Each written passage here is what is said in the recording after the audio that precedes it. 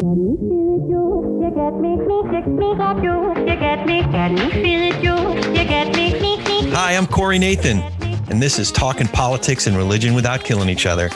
Your home for engaging conversations about the topics that matter most in our culture. If you love nuance, if you want to better understand different points of view, if you're tired of the screamers taking all the oxygen out of the room, if you'll enjoy edifying, provocative, and fun conversations among high-profile public figures and regular folks like me, you love talking politics and religion without killing each other. Thanks for spending some time with us. Enjoy today's show. Okay, well, usually I start by saying, welcome, welcome, welcome. Today I'm going to start by saying, willkommen, bienvenue, welcome. And my guest is laughing because she knows why I said it that way.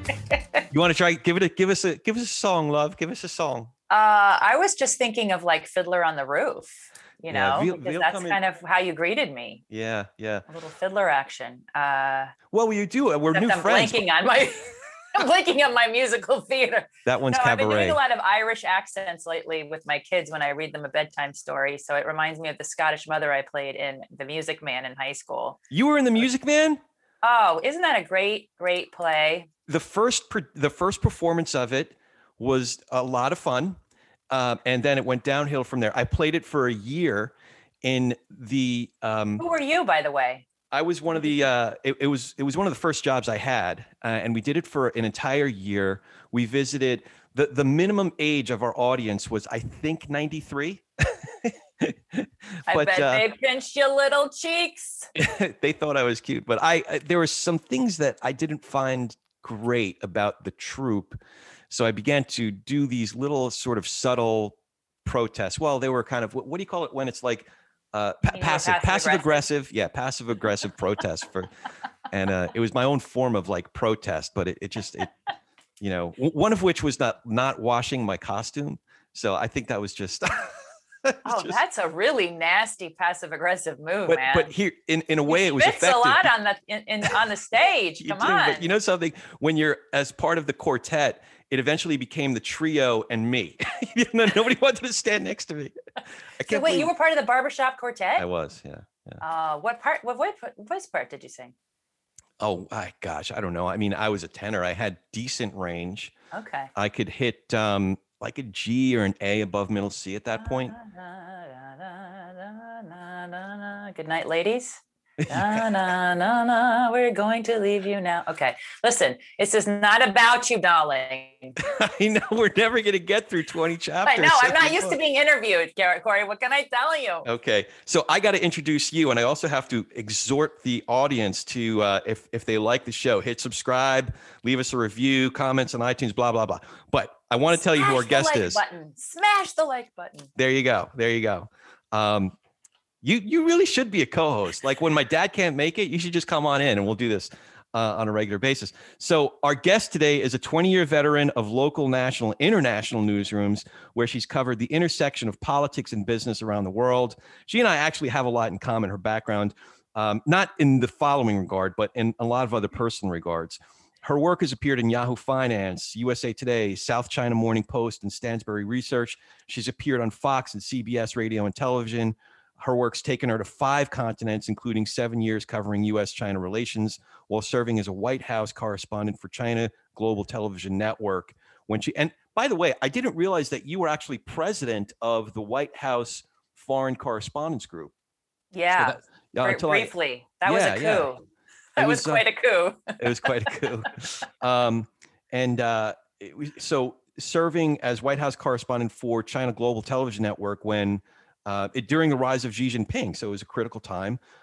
She's accompanied President Barack Obama to Brazil, traveled with President Donald Trump to China in 2017, interviewed former California Governor Arnold Schwarzenegger, former presidential candidates John Kerry, John Edwards, John McCain, Mitt Romney, as well as Barack Obama and Donald Trump. And our guest is now published author. Is it official yet? Yeah, it's totally official. We are talking right now. It has not even been a week, and it just feels really good. It tickles, right? Yeah. And it's called Crossing the Divide, which we'll discuss at great length today. Did I mention your name yet? I don't think I've mentioned your No, name. I'm not faceless, but I'm a nameless individual. You're also a nameless, faceless individual who apparently doesn't sleep. How do you fit so much in? Jessica Stone. Her name is Jessica Stone, my friend, my mishpacha. How are you? You must be tired because you've done a great deal, traveled a lot, seen a lot.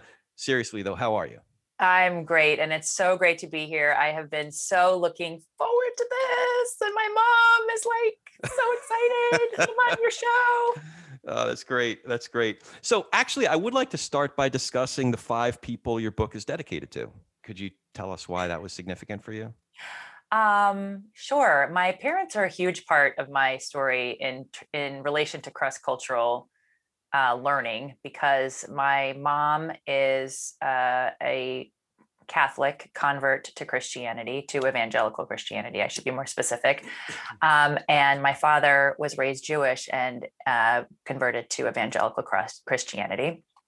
And they raised me in such a way that I really felt like there was a lot of cultural and religious dissonance, but then also unity in terms of their spiritual beliefs. But they came from New York, Long Island, have a really close relationship with their immigrant roots and work ethic. My mom came from the blue collar side of town. My dad came from a little more white collar side of town. They met at Hicksville High School in New York, and which is the high school that Billy Joel did not graduate from. But so that's like their vibe, like just a lot of culture, a lot of access to ideas and talking about them, and then and the immigrant roots. And that really shaped me because they did not raise me in that environment. They raised me in a lot of other environments. And the reason I mention my husband is, in many ways, I was running away from the kind of background my husband has. I never thought I would wind up with somebody who is, who's both sides of his family fought in the Revolutionary War of this country, and for whom my daughters can, on both sides, be considered daughters of the American Revolution. I mean, that's just really American for me. Wow. Yeah. And yet he's a great yin to my yang. He's steady, he's loving, he loves our girls. He's a great dad. He's a great partner in all of the decisions that we make. And he grew up with a very strong mom and dad in a different part of the country, in Southern Virginia, but still, was unbeknownst to me, preparing to celebrate a strong woman and be in partnership with her. And then our girls, Charlotte and Jordan, are 5 and 3. And oh my word, the older one is a chip off the old block, meaning me. So we butt heads quite a bit, but I am so admiring of her physical and mental and emotional strength, albeit she falls apart a lot because she's 5.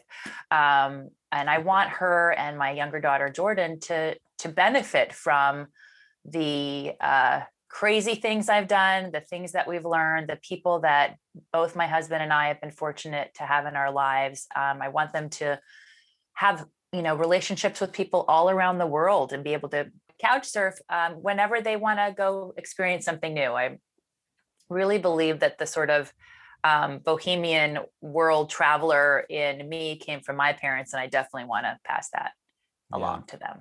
Yeah, I like how you ended your bio at the end of the book, where it was like having I forgot exactly what the words that you used. Cross-cultural conversations, I think. Around the world and around the dinner table. Yeah. Right. Well, I should show you but honestly, our dining room is a reminder of some of these really influential trips, because I've got the photographs that I took, because I was a still photographer and a writer and a videographer on these trips. That was how I made an extra buck. So I've got pictures of Afghan girls and Haiti prayer beads and all kinds of things. So I don't know if they really pay that much attention, because it's just always been there, but hopefully they will ask me one day about what's up there. Now, a little more about your parents. I don't want to skip the part about your parents moving to San Francisco, doing the whole hippie thing, during they're super interesting My mom always people. says we were hippies without drugs. Okay. Full disclosure. I don't know if I am somewhat skeptical of that possibility, but she has never swayed from that. So, Oh, Mom, okay. I love you. We'll go with Fair enough. But your dad did end up prescribing drugs, right? Ultimately, yeah, way Sorry, that down was a trick question.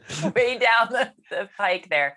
Yeah. So they went My from dad went to Long Island out to San Yep. Francisco, hippies, Jewish, Catholic, then became born again Christians. Mhm. Dad went to med school, and then somehow, what was his residency in Mobile, Alabama? Like, how did? His med school and residency were in Mobile. He did undergrad at San Francisco State.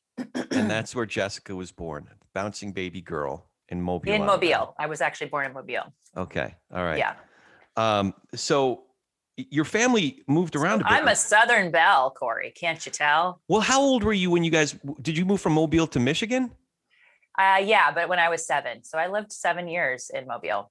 So you had some formative years in Yeah. Mobile, Alabama. Enough to make me ready to move.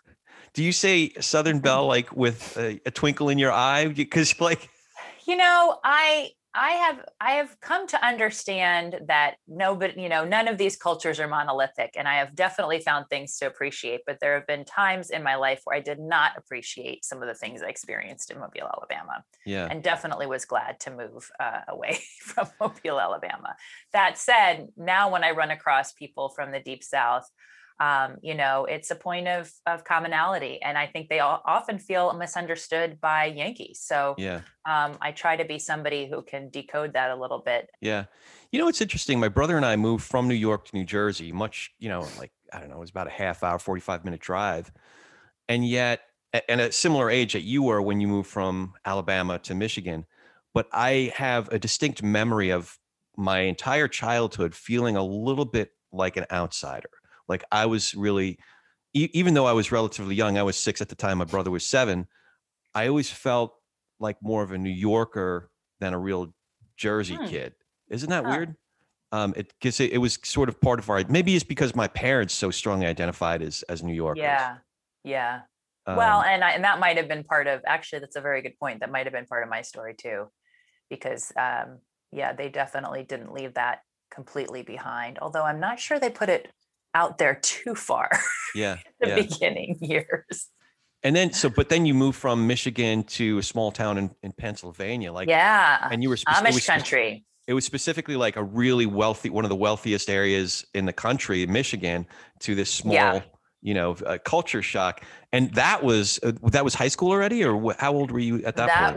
That was high school. I went from being a freshman in the Detroit suburbs, where I could bike to the mall, and everybody was kind of quasi rich and famous compared to what we moved to, at least. And then I kind of went back in time, moving to Amish country. But what a pleasure to meet people that have really their feet on the ground, hard work ethics. Not everybody goes to college. People hunt, people go to church. It just wasn't something I had been in Michigan quite the same way. Yeah. Yeah. And was it like your dad's jobs or opportunities that brought you to different places? Yeah. Yeah. And he's got some gypsy in him for sure. Because he would move jobs even when we weren't moving houses. So, right. I think he was trying to find his way. He did academic medicine. He did private practice. He did hospital work. There might just be a little bit of a restlessness in all of us in our family. Yeah, well, you certainly traveled about a great deal, but the Pennsylvania town was swimming in a smaller pond there. You were able to discover some things that stayed with you for the rest of your life. Your love of theater, we discussed a little bit, your confidence to be in front of people, and then this internship at the end of high school where it was for news, right? It was broadcast news. Did I read that correctly? Yeah, it was promoting a broadcast journalism seminar, kind of how to get a job and doing some writing. Right. And it was my first time living by myself, well, without my parents or without family, for 3 months in Washington. And I just thought I'd hit the jackpot. Yeah. Yeah. And now it sounds like your idea about the news and objectives in terms of what you wanted to get out of the program were different than other Yeah. participants in the internship? Yeah. The seminar I went to was very much about objective journalism. And that's something that I continue to believe is something we should strive for. I know that's not necessarily a popular or current way of thinking, since we have so much more of opinion in journalism than we've ever had in my lifetime, not way back, but certainly in my lifetime. And I think, they were shaped by some political ideologies and some different objectives. They wanted to put more journalists from their perspective out into the world. And I sort of took the learning and the skill set and wasn't really politically completely aligned with their political ideology, but very much appreciated the people I got to meet and the access I had to newsmakers and the people that are now, some of whom leaders in their own countries or in their own states. And one of them is one of my best friends. We still keep in touch, and she's a dear friend who still has a lot of Washington in her heart too. Oh, that's great. That's great. Now, why do you think that opinion has crept into the news segments as much as, is it because of the time horizons that have shortened, or because there's opinion that butts up programming wise right up against the straight news, or are the lines completely blurred? Like, why do you think that is? Well, I think some of it goes back to the 90s when I was doing this internship, and the idea that there was all this unspoken bias in the mainstream press. Most of the writers of the major newspapers and the major broadcasters lived in big cities, were less religious, or at least less shaped by their religion overtly in terms of how they covered stories. And there was this thinking that really bore Fox News that we need to balance the scene. We need to put more people from the heartland into news making and into news stories, because their issues are being ignored. And of course, then as Fox rose, other networks realized, oh, we could do more of this talking head stuff. And MSNBC was going to initially be conservative. And then they realized, well, we can't really, that territory has kind of been staked out. CNN took the middle. And over time, I think Roger Ailes' brilliance with filling panels was, you can fill a lot of airtime very cheaply with talking heads. And you don't really have to tell a story. You don't have to give new information. You give a lot of analysis and it looks like news. A lot of other channels have since done that. And now we're kind of having a reaction against that with a lot of the millennial focused news, where you're getting into deeper explanations of ideas and why things happen. And I think that's really the strength of journalism. It's not the strength always of television. And I love TV for its immediacy and the pictures and the urgency. But I really love online and print journalism for its ability to explain, and radio and podcasting for that. And I think that's what will help all of us be better informed consumers of news and information, and ultimately voters and parents and teachers and all of the other professions that we're in. We can't do it just on a diet of cable news or of broadcast news alone. Yeah.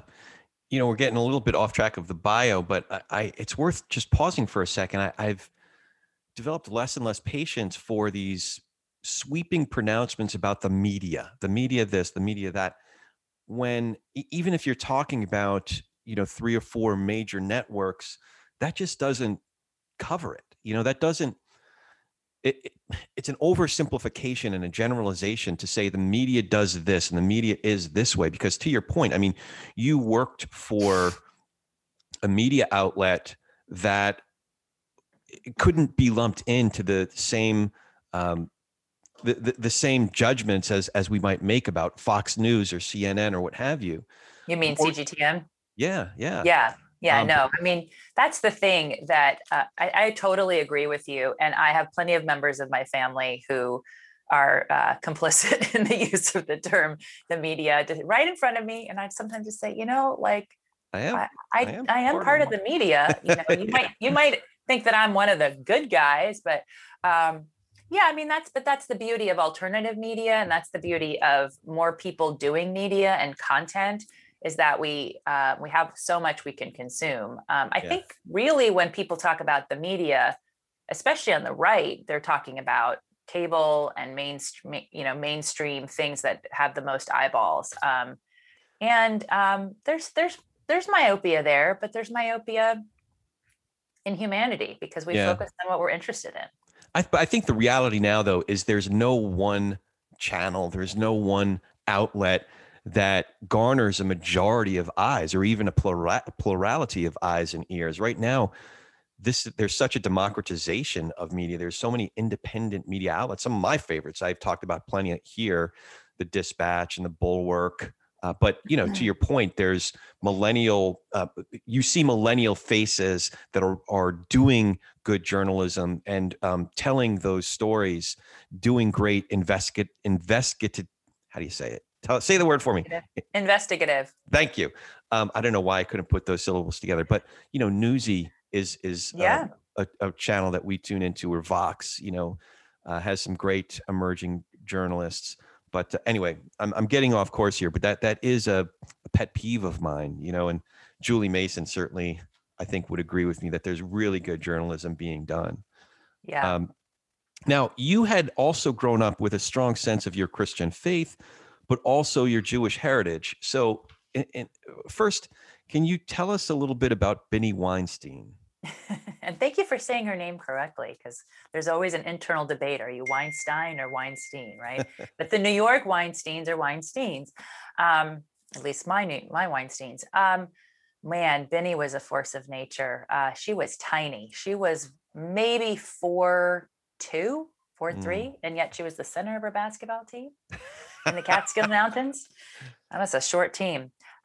She came from Russian immigrants. Her father did not speak English. He spoke only Yiddish. He did not have an education.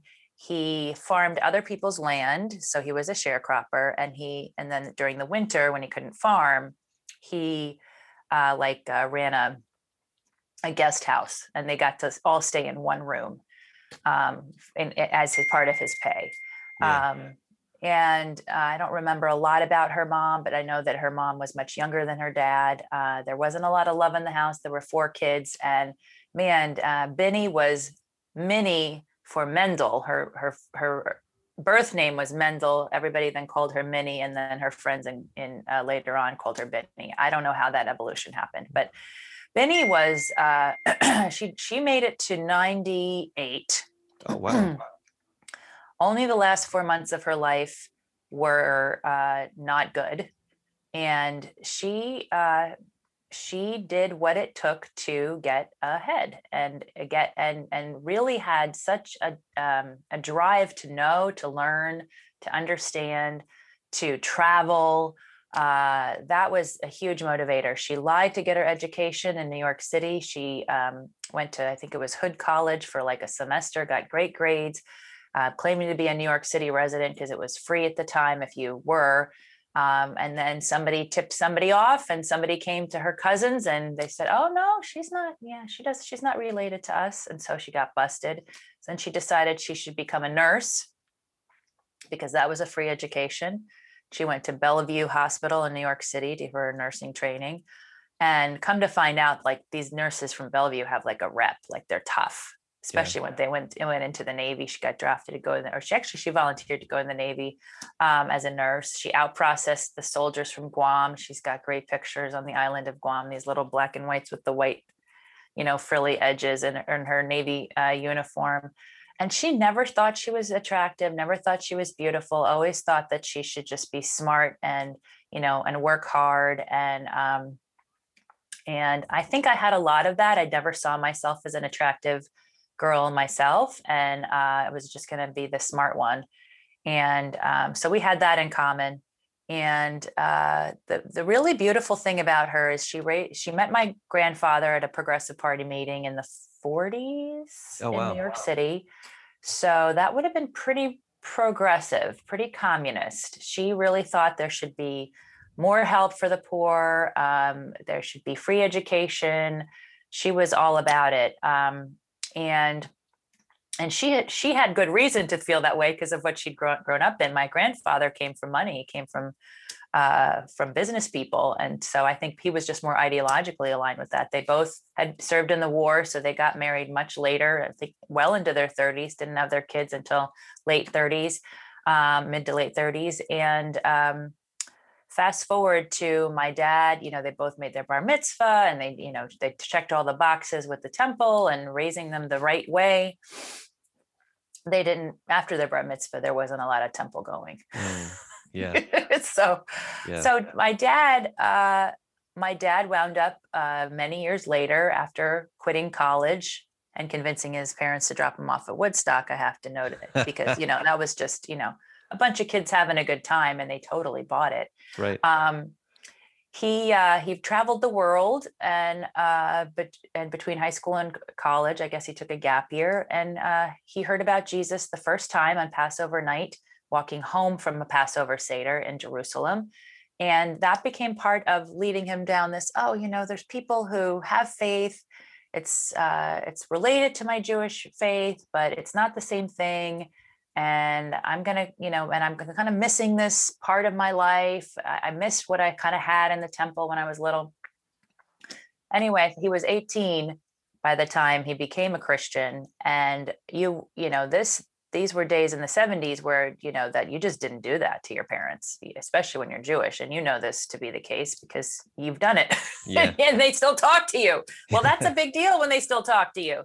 Yeah. His mom she flew out to try to stop him from marrying my mother. And she always denied that, just for the record. She always denied that.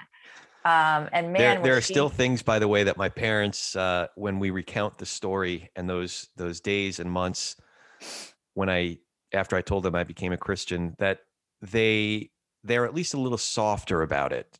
I noticed that in your episode with your dad, with Ron. Oh, yeah. I know you remember it that way, but right. But really, it was kind of a tough time. Yeah.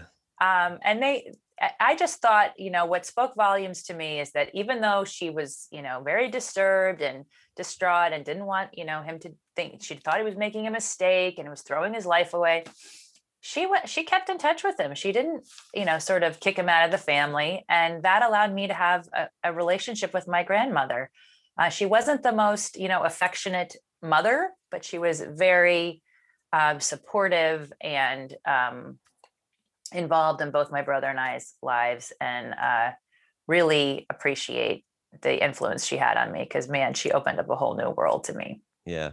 Now, another thing about your Christian, the combination of Christian faith and Jewish heritage, having this one foot in two very different worlds, as you put it, fundamentally set me up to be a better cross-cultural communicator and affirmed my profession as a journalist. How so? You're never quite comfortable in either one of those camps, right? Because, especially the Christians that I was around in the Deep South were not that open to the Jewish part of me. Their exposure to Jews was very limited. They might have thought that Jewish people had something to do with Jesus's death. I'm not saying they did, but I'm just saying, like, that thought was out there. And of course the Jews killed Jesus. He was Jewish. They were Jewish. Right. That doesn't mean they killed him because he was because he was Jewish, or because he was a Christian even. In any case, that's a big that's a whole other podcast. That's a whole other podcast. But yeah, so I never really I kind of just went forward with my kind of Christian part for most of my childhood until I got to college in New York, and I had so many Jews, some of them devout, most of them not. I was just around a lot of New York Jewish culture, really. And that kind of set me on a path to think, okay, like, I should probably get to know this part of myself. And that was definitely part of getting closer to my grandmother. But I do think that, yeah, you become more of an observer. when you have some differences from the people around you, and you don't have instant community, because you have something you hold back a little bit. Yeah. I couldn't always hold it back because my last name kind of screamed Jewishness. And that too was part of like always kind of reconciling. Yeah, but I'm not, but I'm Jewish in heritage. I'm Jewish in ethnicity, but I'm not Jewish by faith. And I love friends of mine who aren't Christians and who are still Jewish. And so it's not an acceptance thing, but for me, I didn't really want to be classified. I think that's what I'm kind of driving at there. And yet you have a name, you have a persona. Especially when I was in college, I write in the book that there were two other people with my first and last name combination. I got one of their bank accounts at one point. Right. Their statement, I mean, not their account, their statement. It's like, man, I don't want to be her. I got like at least $200 in my bank account. She got 25. So just really coming to grips with, wow, like people are going to assume something about me because of this name I have. And are they going to get a chance to know me and know that I'm different than maybe what they assumed? So anytime you're in that position, right, you have some of the beginnings of the skills to be around other people that are different. Yeah. It's this balancing act of being a resident alien somewhere and embracing that uniqueness, Yeah. So, was the internship was it a TV station in Alsace-Lorraine? Yes. Okay. Yeah. In France. Yeah. And that was my other thing that kind of shaped the kind of cultural attraction I had, was somehow Grandma Benny convinced me that everybody in our family takes French. Okay. So like they took it and then they dropped it like a semester later. Somehow I got sold on the idea, everybody takes it, so I'm going to take it. So I got to become fluent in it because I can't just do anything halfway. So I took it up through college. I studied abroad in France. I wanted to become fluent in French. I have French friends. You seem like you're big on immersion. That there were a couple chapters there. Like, yeah, but I don't think that's really. I think most people that have traveled quite a bit would probably agree that if you want to master a language, you just need to throw yourself into it. I'm convinced that I would have a chance of speaking some Chinese, which I'm terrible at, if I just moved to China. Yeah. Because and it's alienated and isolated, and you're exhausted because your brain is like doing all kinds of contraptions in your head. But you learn through social cues and cultural cues, and people are kinder when they know you're like, wow, you got an uphill battle, so let me help you. It's funny. Three of my best friends to this day they're the three guys that we did 4 years of French class together in high school. And when we really bonded is the trip that we took to France when we were sophomores in high school. But two of the guys, Mark and Steve, they spent a semester in France, and really that's where they really learned how to speak. And me and my friend Ira, we still remember a couple lines from the Saint-Exupéry, Je chasse les poules, les hommes me chassent. Yes, I think it's over here somewhere. Didn't I pull it out the other day for you? Oh man, it's somewhere over here. Yeah, but those guys actually can speak, at least enough to order a meal at a French restaurant. But I didn't even put in the book about the curveball I got studying in France. They set me up I wound up staying with a Spanish family. Oh. So I had to learn Spanish to my family. That doesn't make, because are there Spanish speaking up in the northern France? No, it was just, Strasbourg is a really, it's an industrial hub. And so the mom wanted to come work there to perfect her French. And it was a whole thing. I was on loan to basically teach her English on top of her French, but then I couldn't communicate with her husband or her three boys because they didn't speak very much French. So the grandmother and I would go through vocabulary as she was sneaking me little, like clementines under the table because she wasn't supposed to feed me. And like Spanish, French. So my Spanish isn't that great, but I do have fond memories of that grandmother. Yeah. And that time was also where your career in broadcast journalism, specifically like around the world, international work, really got locked in. Or was that something you had pretty clear vision I really of? didn't. I think it would have been. So if I'd stayed in France or continued to work in France instead of taking the advice of people around me in college and coming back and doing the local news thing, I always wonder what would have happened. It didn't, but and I think I got a lot more U.S. economic coverage experience working in the Rust Belt cities in upstate New York, which was also very important to what I've covered since. Your mother's mother is also has an interesting story. I don't want to give away the whole story or the whole lesson, but the opening of the lesson from that chapter really resonates. Culture doesn't leave people when they leave the culture. Yeah, more taught me that. She's Yeah. Swedish. She came over on a boat when she was 16, and there were so many things that so many distinctly more things she would do growing up, and I thought they were just more. I didn't realize that some of them were also Swedish, and some of her just lack of interest in sort of being overtly super friendly, like Americans often are, was some of that I've definitely seen, not from my Swedish family, because family is family, but from strangers who didn't know, like, what the heck's this girl doing here, when I would go to visit. So I don't say that in condemnation of the Swedes, because I really love my Swedish family, but I do think there's a little bit of a reticence culturally. And it's interesting, right? Because they also have a lot of the influx of the North African migrants through the migration patterns of the last 10 years and the horrible things that have driven people out of Northern Africa. So they're set up for some really interesting dynamics in their cities with people of cultures and backgrounds that they just haven't, they maybe have encountered on trips, but haven't come to live in Sweden. Right. And your grandmother in particular, it sounds like she evolved over time as well. That, I think I alluded to before how she moved with you with your family. Yeah. So she kind of stuck with us. Yeah. That's funny. Can you tell me an instance when your devotion to scripture and your prayer life helped you make a decision or affirm an important decision?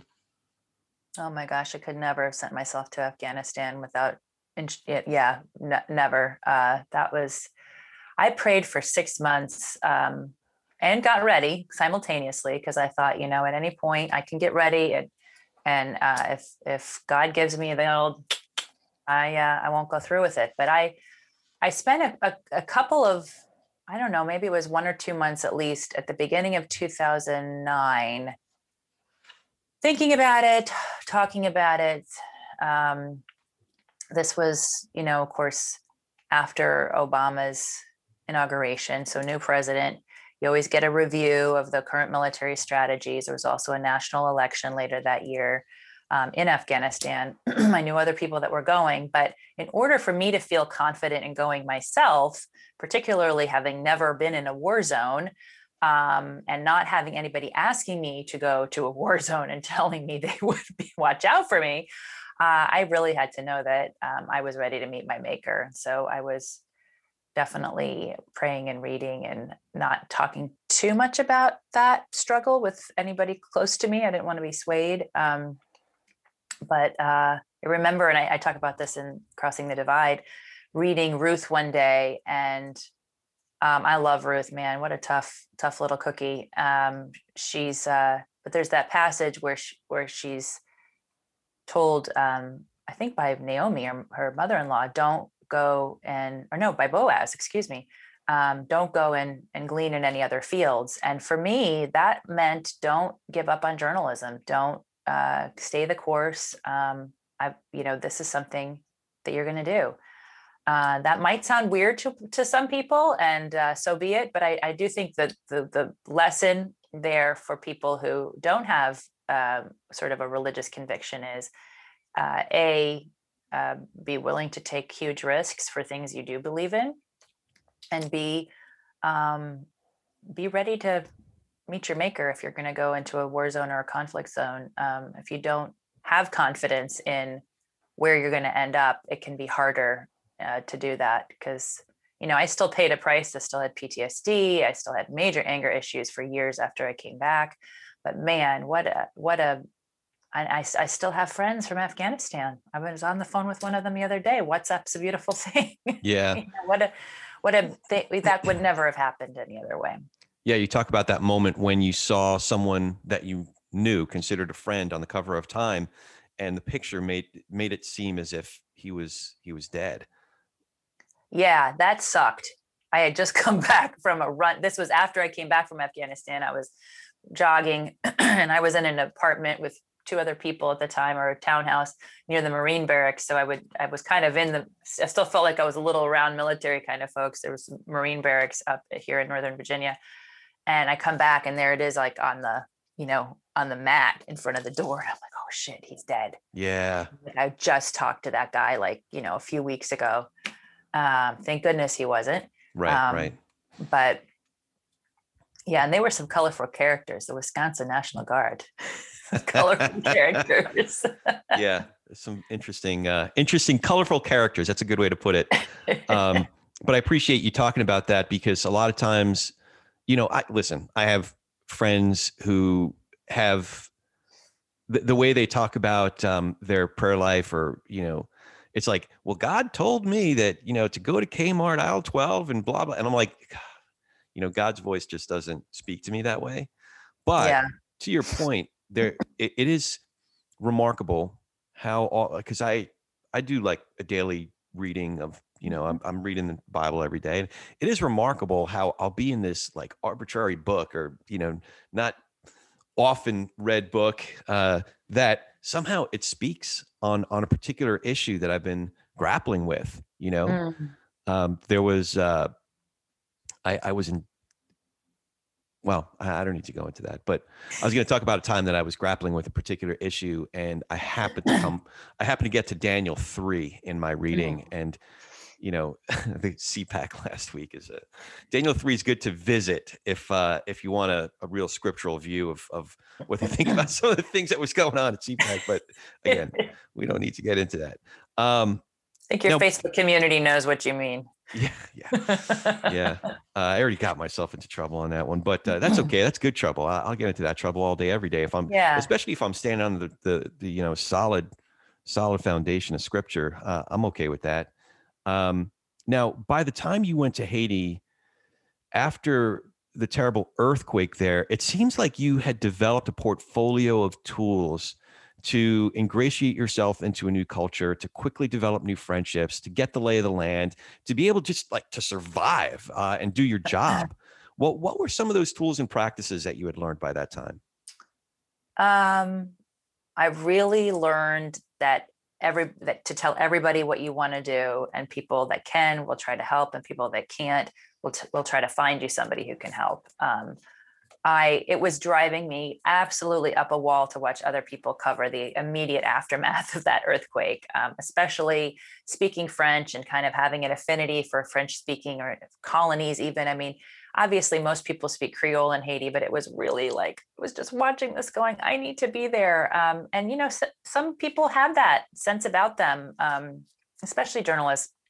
I got to cover it, and so part of it was just networking, asking, where should I stay? How do I get there? And of course, this was the nice thing about it is it's an easy flight to Port-au-Prince. And I had some of those French speaking skills that could get me along, at least with the upper echelon of Haitians, get me into the diplomatic doors. I worked through the military system in terms of having been an embedded journalist in Afghanistan for 2 months. And I kind of knew how to try to talk to the military. I knew how they were divided and who ran who. And that gives you a certain amount of ease and credibility when you're talking to the military who had responded. SOCOM, this Southern Command, had responded to try to bring supplies to Haiti at the time. And then I was also a sponsor of a child in Brazil at the time through Compassion International, but I was really familiar with Compassion International's ministry because I had been a sponsor since I was 14. And once I realized they had a camp there and a school there, I thought, oh, what a great opportunity to visit one of their facilities. It's not really a facility, their aid camps on site. And so I called them up and, how do you, so really just a lot of phone calls, which is kind of the nature of journalism anyway, pulling the string, finding out the different stories that you can tell. And and connecting with somebody on the ground that can give you an idea what stories might not be being told. And there was just a huge thirst in the news cycle for more information about that. And I don't even talk about all the different clients I assembled. I think I worked for the Catholic News Service, who likes to, hear about anything going on. I went down around Easter, and the Chronicle of Philanthropy wanted to see how different aid groups were going. I mean, there's a remarkable amount of places you can write for if you're willing to kind of seek them out and get them to pay attention to what you've got. I mean, that not everybody can afford to send somebody. So when you're going, telling them you're already going, you don't have to pay my travel expenses, or could you pay this part of my travel expense, is very appealing. That's interesting. That's a whole side of journalism that not a lot of folks know about. But you're hustling, you're doing. Oh man, I think that, yeah, man. What hustling the logistics, hustling the clients, hustling the pitches to the clients. What do you want? What can I do with you that I can also repurpose for this client? And it's not directly competing, so that I can make sure that nobody's going to be, angry at me because I'm working for the other team. Yeah, it was a lot of hustle, but really rewarding. It's interesting. It's an adventure. I'm coming across a little bit of that right now. There's a few essays I've worked on, and realizing that, you have to be strategic in who you submit to and when you submit. Yeah.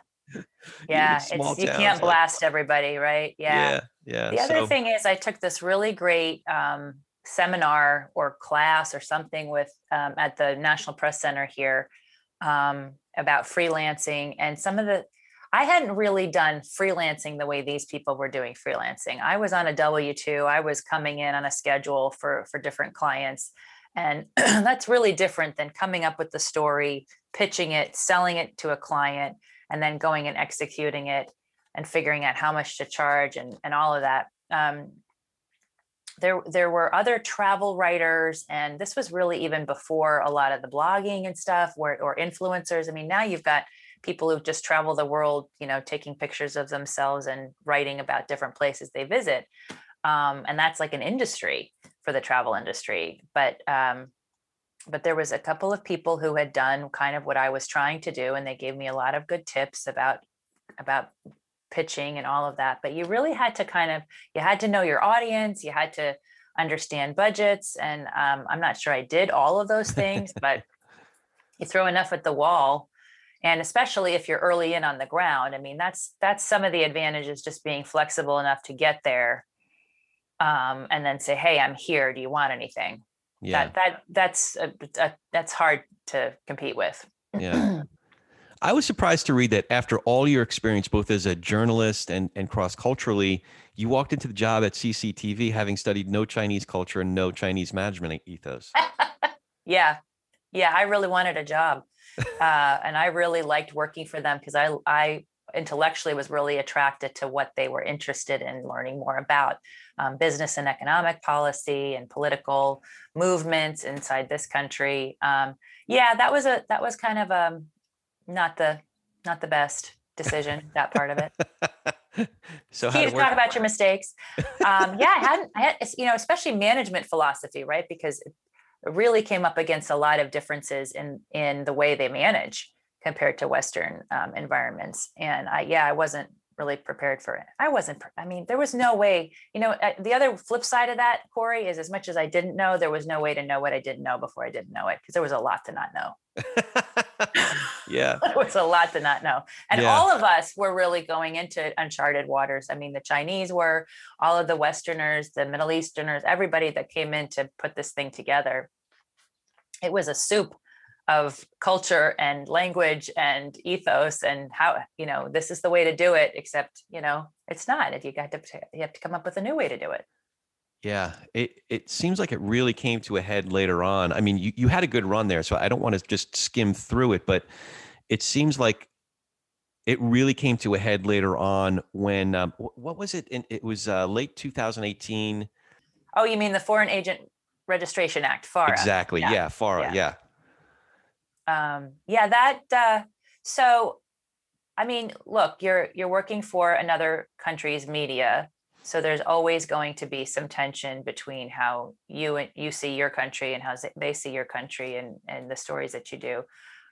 Most of my time at CGTN was really about explaining them to us and us to them, for lack of a better construct, and telling stories that had utility for both countries and really for all of North America. I did a lot in Canada. I loved that the Canadians were a great group to work with. They were accepting a lot of Chinese investment in their oil sands. I did a documentary. It was fascinating to learn how energy moves and the politics around it and the economics around it. And so there were a lot of interesting questions they were asking. And that's one thing about the international media that I feel like is a better opportunity for journalists who really want to understand big ideas, at least during the time that I was doing it. You're getting to tell stories that the American media isn't telling. It's if you're not sitting on a set yelling at somebody, I mean, at the time, that's what constituted American cable news and a lot of American broadcast news. So, the Al Jazeera's and to some extent RT, even though there was plenty of conspiracy theories there, BBC, TRT World is the Turkish global channel that's in English. And then all the Chinese, the Japanese have like 4 or 5 different channels that are all in Japanese, but they send people over here. The Korean broadcasters, the French have, 4 or 5 different media outlets. The Canadians have 3 or 4 too. Some of which are French speaking, some of which are English speaking, which I found out later as I was working with the foreign media at the White House. It's you get to take that outsider's lens to your own country and think about, okay, why is this happening in politics? Right. Why are these economic drivers happening? Why do we subsidize oil? Why do we subsidize corn? Do other countries do the same thing? What's driving some of our trade policy? That kind of way of approaching ideas and information was just really appealing to me. And I still think that the way that the international broadcasters approach news in that context is really powerful. Yeah. I heard a story, and I'm going to completely bungle it, so I won't even try. But in some ways, you were a fish out of water, but the fish out of water then realizes that the fish was in water for its whole life. You know what I mean? Like folks who only are familiar with news here domestically, especially over the last 20 years or so, don't have that, literally don't have that perspective that you do, having stepped out of that domestic environment and seen things literally from a different point of view, from a different part of the world, through the lens of a different culture. And therefore, the kinds of stories that you might be able to focus on, the way that stories are told, how to, what kind of work you need to do in order to prepare a good story. There's so much that you learn from seeing the world through the lens of other cultures. And you have, I appreciate you putting it that way, Corey, because I don't always think of it that way. At the time, working for an international network was not necessarily a sign of being a successful broadcast journalist. If your mom and dad can't look at you on TV, like, where have you landed? Even if you're making a decent paycheck and telling some great stories. But man, yeah, I mean, I'm so grateful for the opportunity to do that. And I think the quality of what we produced was much higher, and we started to attract, American viewers who did want to look at something that was different, that was a little more documentary style or longer format or more in depth, debate. I mean, what other? We had shows on global poverty. Like nobody in the States is going to do that. Yeah. They might say they care about it, but they're not going to do a 30-minute special. Right. Could you talk a little bit? You shared an experience in Shanghai, and it wasn't simply cultural differences you were encountering. It seems like it was an entirely different worldview and way of thinking. Could you talk a little bit about that experience?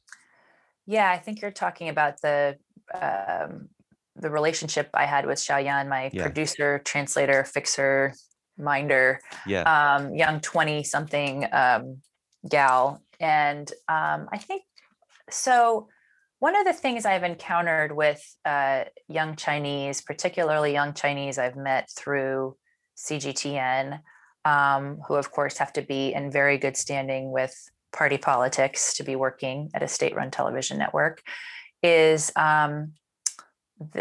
they are very dogmatic about and very nationalistic, and they don't know all of the past of their own country's history. They certainly don't know, if they're under 30, a lot about what happened in Tiananmen Square, and the brutal killing of hundreds of thousands of students for standing up for democracy. They have a really no expectation of privacy. They're incredibly technologically competent. They do not question authority. Very compliant. Not a lot of critical thinking. And this sounds really tough. I know to those of you listening, this sounds really tough.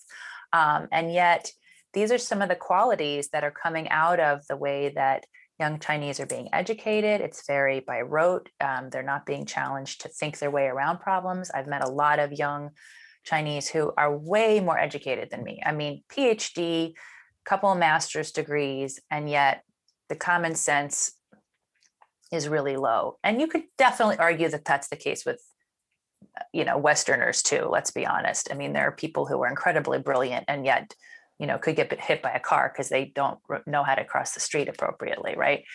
So I don't know that that's exclusive to something in the Chinese culture, but the elevation and the desire to learn is very much about academic education and not about common sense and critical thinking skills. Whereas, in the West, there's this whole movement of liberal arts colleges and thinking and debating ideas. Even that great books school, St. John's College is an example of that in Annapolis, Maryland, where the students aren't even taught to. They teach the class. There's a debate going on about the ideas and the things that they're reading. Those kinds of things, the sort of Socratic method, are very much more common in the West because they're underpinned by Judeo-Christian, Greco-Roman thought. And it's just different in the East. There are incredibly beautiful and lots of accomplishments that the Chinese people and the Chinese culture has given us. Paper, calculus, I think the compass even comes from China. And there's a long suffering, right? They've experienced a lot of humiliation as a culture with being subjugated by Western powers, and they've never forgot that. I mean, Shanghai was carved up like a turkey. There's the French and the British, and there's been a lot of malign influences where you could argue they could be in perpetuity very racist and very prejudiced against these colonizing powers. And these days, it's those colonizing powers who are now on the receiving end of some of that, because China has gotten so big and so powerful economically that it's able to throw its weight around a lot. And I think that's very gratifying for young Chinese who have had a ringside seat to an economy that has just exploded in their very short lifetimes, where just in 30 years you had people go from abject poverty to a decent lower middle class way of life. I mean, that's incredible. That's a lot of change. Yeah. And you say every time I haven't been back to China since 2019. Every time a year goes by, like so much has changed. And I remember talking to some of my colleagues who had been away, they might have visited every 6 months, but 5 or 6 years, and they don't recognize the country. There's so much extra infrastructure and technology and new ways of thinking. So, but Xiaoyan and I definitely differed in terms of our independent streaks. That may be the case because I'm a little bit of a cowgirl. And pretty headstrong and stubborn. And I was like, we definitely we definitely had some stubborn moments. I don't think I always handled our particular interactions very graciously. I did not extend a lot of grace for her fears and didn't take them seriously. This was this kind of came to blow. I don't want to say blows because nobody was injured in the making of the TV that we made, but we came up against some situations where we had to sort of talk our way through authority telling us, go around again. It usually had to do with traffic and security. Yeah. And she didn't cotton to my ways of going around things. And I didn't cotton to her ways of not figuring out a way to go around those things. So I didn't have to. So to what extent that's a Chinese characteristic and what extent that's our differences, I don't want to make it purely one or the other, but I do think that, as the Chinese would say, I may very well have lost face with her because I was confrontational on occasions when she really needed grace and understanding. Wow. That wasn't the right way to handle it. Well, there's a lot of self-awareness there. You're definitely someone that strikes me as someone who's still in formation and learning new things. Yeah. And your own way of seeing the world and connecting with others at that point was also evolving. Your life and roles were evolving, specifically as a wife and a mother. Could you talk a little bit about that? Yeah. I put off marriage and motherhood quite a bit for my crazy adventures. And when it finally did happen, I've just really grown to enjoy the company of other women and mothers and talk to them more about how they see the world and where they are, especially when I travel to a new place. And that's a tenet I talk about in the book, that's something I really encourage people, bring your whole self into the culture and ask people what they're seeing based on their gender and their roles and whether or not they're parents.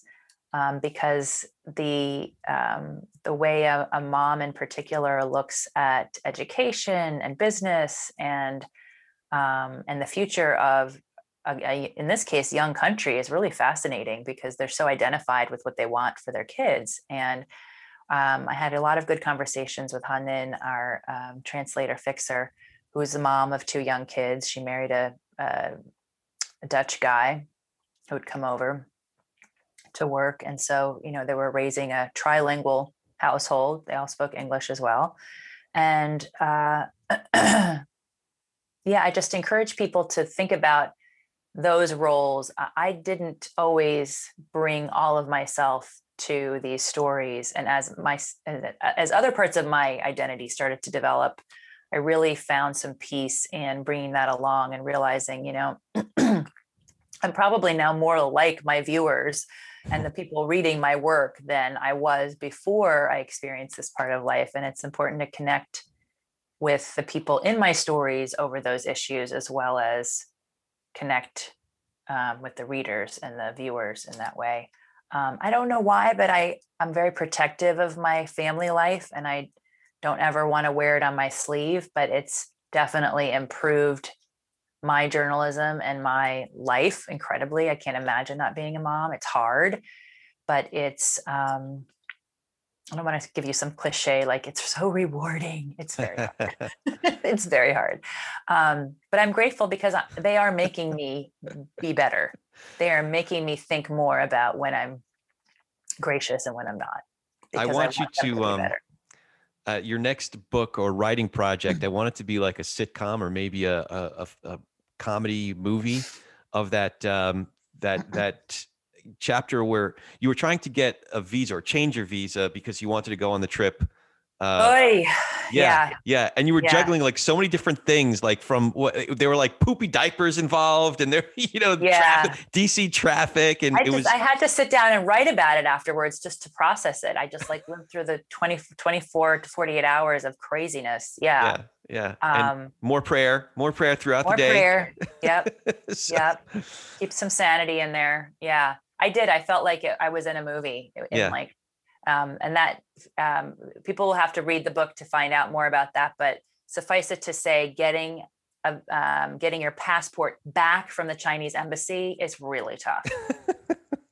Yeah. So And it sent me on an adventure. I have more of a philosophical question, but there's cultural relevance here. As a journalist, it seems like you have a very clear focus on seeking the truth and telling the truth, right? So does truth exist and can it be known? And I have follow-up questions based on how you answer that. It does. It can be known. I do often use this illustration, though, which is here's truth. You could look at it from here. I could look at it from here. We're not going to see exactly the same thing. Yeah. That doesn't mean you have a truth and I have a truth. I disagree with that framing of it because that sort of personalizes it. And I think truth is outside of us. I think for me, God is the arbiter of truth. And so I wouldn't presume to think I know all of the truth, and I'm still trying to discover the truth. And I think this is a really important question for today and how we get information. And I'm struggling with it. Like, I don't have a lock on it all, but I think it's important to read everything with some skepticism. And if you find something sort of resonating with some of your previously held beliefs, maybe be even more skeptical. Yeah. So truth, having worked for a Chinese government owned media company, how do you think different cultures view the idea of truth? Differently. Yes, they do. They do. Yeah. Well, let me bring it home then. How do you think a character like Donald Trump affected our own culture's notion of truth? Oh boy. He injected a lot of marketing and sales tactics into our concept of truth. We got a lot of advertising, and I think it made it difficult. I'm not going to universally condemn his presidency, even as a journalist, and many journalists have, and that's okay too. But I think that there were things that he did that you couldn't even see because the messaging was so disorganized or bad, or just not calibrated or obfuscating, that you couldn't even see when he accomplished something good, or his administration accomplished something good. And that has a lot more to do, I think, with the person of the former president and his need to be in control of everything, and his narcissism around identity. I'm pretty certain that if he had a better sense of his own accountability to a higher power, there would be a little more humility in how he talks about himself and others. And I think that was sorely lacking. Yeah. Yeah. There's no mooring, sort of eternal mooring. Yeah. I mean, again, it's hard, right? Because you never know somebody's heart. And I know people who are convinced that he does know a higher power. I was not convinced of that myself, but I didn't have I'm not talking to the guy every day. You get some questions, you get to ask him a few questions. You don't know his heart. I think there's only one entity that knows his heart, and that's God. So that's between the two of them. But I do think that it was very hard to see truth and understand truth in the moment in particular, because there wasn't a coordinated message. And that's a function of management at a White House. There wasn't management. Under the Obama, I can only compare it to the Obama administration, but you would have a rollout. You would have strategic leaks, then you would have background calls. It was like, there was, so now you could say, listen, wild cowgirl, you don't probably like being led around like that. And, part of me didn't. So there was some excitement. And for a lot of us, there was a tremendous amount of excitement covering Trump because it wasn't planned. But on the other side, as a nation and as allies and partners, and even as adversaries, you kind of want to know a little bit about something to expect, especially from a country as important strategically, militarily, and economically as the United States. So you can't just go all America first when you're actually leading the world in a lot of ways. Yeah. I think that's a fair way to put it. Although I will say that you have a more forgiving or gracious view than I would, even though you do have fair critiques of the former president. But I don't think that what he thought was any real mystery, or his character was any real mystery. I mean, as Christians, we know that he had quite a lot of words. The words flowed out of his heart. We know that to be true Yeah. from scripture. You know, what you think leads to what you say leads to what you do leads to your habits, and your habits lead to your character. We can make these deductions, and it's not terrible. We're not making incredible jumps. And then to look again, speaking from as one Christian to another, looking through the lens of scripture, we have the Bible talks a great deal about what are virtues and what are not. You know, what are virtues and what are vices. So just looking through that, I can't get around the fruit of the Spirit. I can't get around these 6 things, no 7 that the Lord hates. I can't get around some of those things that, you know, the former president just doesn't score very well in the Bible's report card. But that, you know, like I said, I appreciate where you're coming from, because you're being fair, not holding back a fair criticism, but you're also at the same time more forgiving, it seems like, than I would be. Well, some of that too is because I feel like so many of my brothers and sisters in the media have just they've given up trying to look at him with a fair lens. Yeah. And I think his presidency, again, there was a lot that went wrong, but so much of that has been documented and will continue to be documented. I'm not saying I need to stick up for him, but I do think that we got to a place very quickly where there was no benefit of the doubt, and that benefit of the doubt had been traditionally extended to previous occupants of the White House, particularly at the beginning of the administration.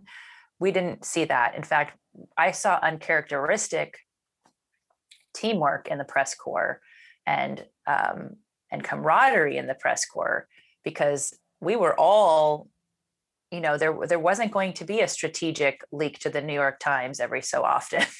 It wasn't like we knew who was on what team, except, you know, I mean, you knew the conservative media was going to probably have a better benefit. But as at the time, being part of the Chinese media after that campaign, I didn't think I would have any kind of constructive relationship with these people who spoke so ill and had no engagement bone in their body about China. And yet they wanted to talk to the Chinese people. They wanted to talk to the people who watched our network, and they wanted to engage with me quite a bit. I was really astonished. So I don't know if that was a lack of coordination.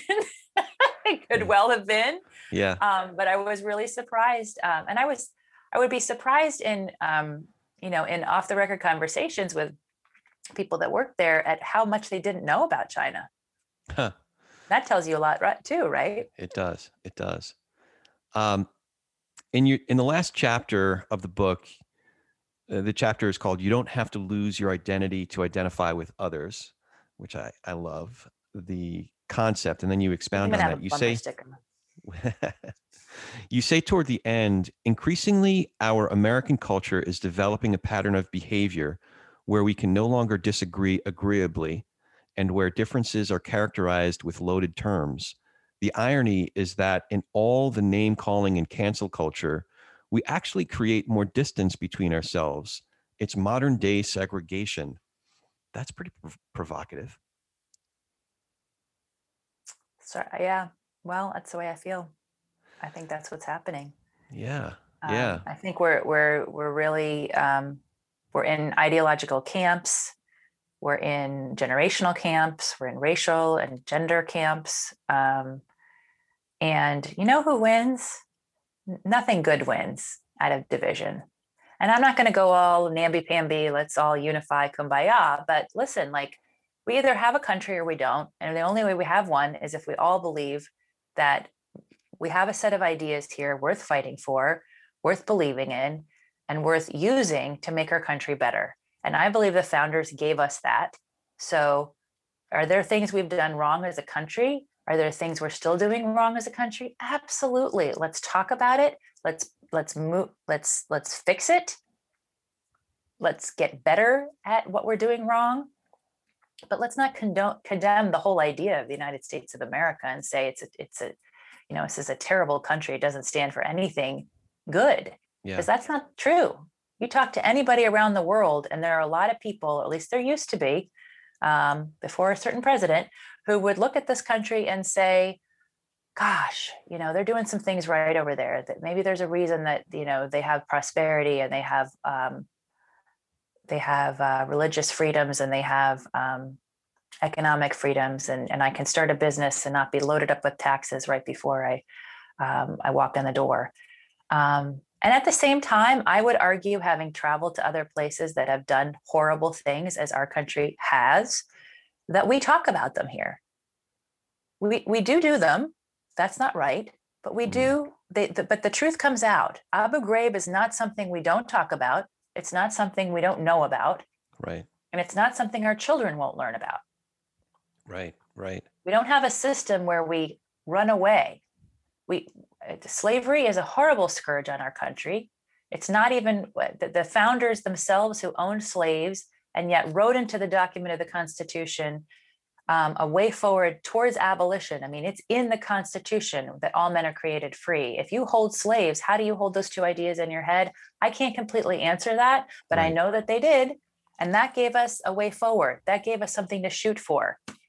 Yeah. That doesn't justify slavery, and it doesn't justify the horrors and the challenges that have befallen the Black community and other minority communities. At the same time, I stand here as a woman, immigrant of immigrant heritage, and there's an awful lot of things I've gotten to do that a lot of women 50 years ago would not have ever gotten an opportunity to do. Right. We're getting better. We have to hold on to that thing that says, America's not a culture. We're an idea, a beautiful idea, an aspirational idea, an idea we don't meet every day. I sound like a politician. I'm sorry. But I really and we do believe in forgiveness, and we do believe as a country. And I think that where we get it wrong, that where segregation by these camps happens, is when we go into this sort of Marxist, I would argue, tendency to let's just catalog all the bad things. Let's write them all down. Corey, what have you done wrong? Okay, that defines you. There's no redemption for you. No, we believe in the redemption story, whether we're religious or not. I had a conversation with Danielle Pletka, and one of my favorite parts of the conversation is when she talked about the decade or so that she worked with Jesse Helms. Now, a lot of us think of, there's one or two things that come immediately to mind when we think of Jesse Helms. Yeah, one. Pretty much. But she had, he was more than that. He was more than one position he took or one thing he said in 1964, So to your point, I don't think everyone, but a vast, vast majority of people cannot be defined by one thing they say or one thing they do. So how can we find you, information on your book, Crossing the Divide, and any of your other work? You can go to Jessica-Stone. You can go to jessica-stone.com. I have all the information on how to order the book there. It is also on Amazon, and you can find it under Crossing the Divide and Google it or search it with my name. There are a couple other Jessica Stones, but I think you'll find it immediately if you put Crossing the Divide in there. And then I catalog all the other things I'm doing and try to write when I have time on some things that are gnawing at me or things that are stuck in my craw that I have some thoughts on, kind of put it out there and see what people think. And I also have an opportunity on the website to tell me your cross-cultural stories. I would love to continue learning with you, from you. Tell me your challenges, your victories, your triumphs, your funny stories of misunderstandings. They're all part of informing. And I think there's nothing like,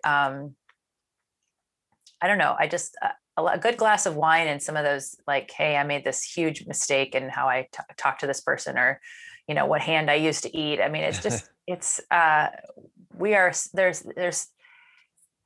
I love how different we are. I mean, it can drive you crazy, but our world is full of so much difference and uniqueness. And talking about it is a chance to celebrate it. Jessica-Stone.com.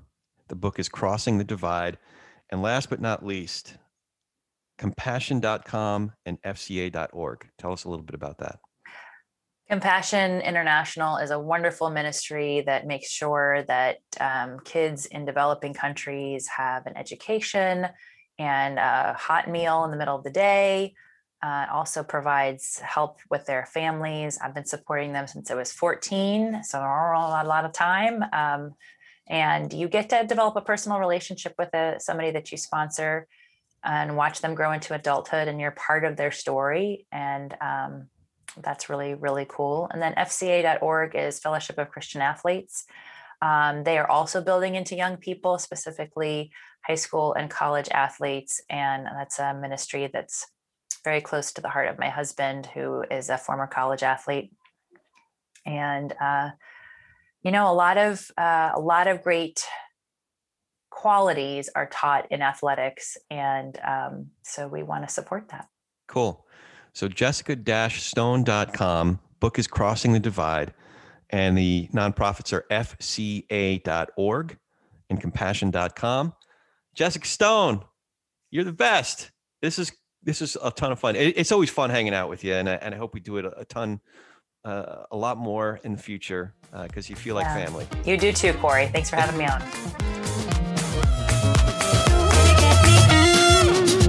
Thank you for joining us today. If you appreciate what you've heard here, please go to iTunes or anywhere you get your podcasts, give us a 5-star rating and leave a review. That really helps move us up the chart so others can find out what we're up to here. For Ronnie Nathan, I'm Corey Nathan, and we've been talking politics and religion without killing each other. We'll be back in a few days to do our little part in Tikkun Olam.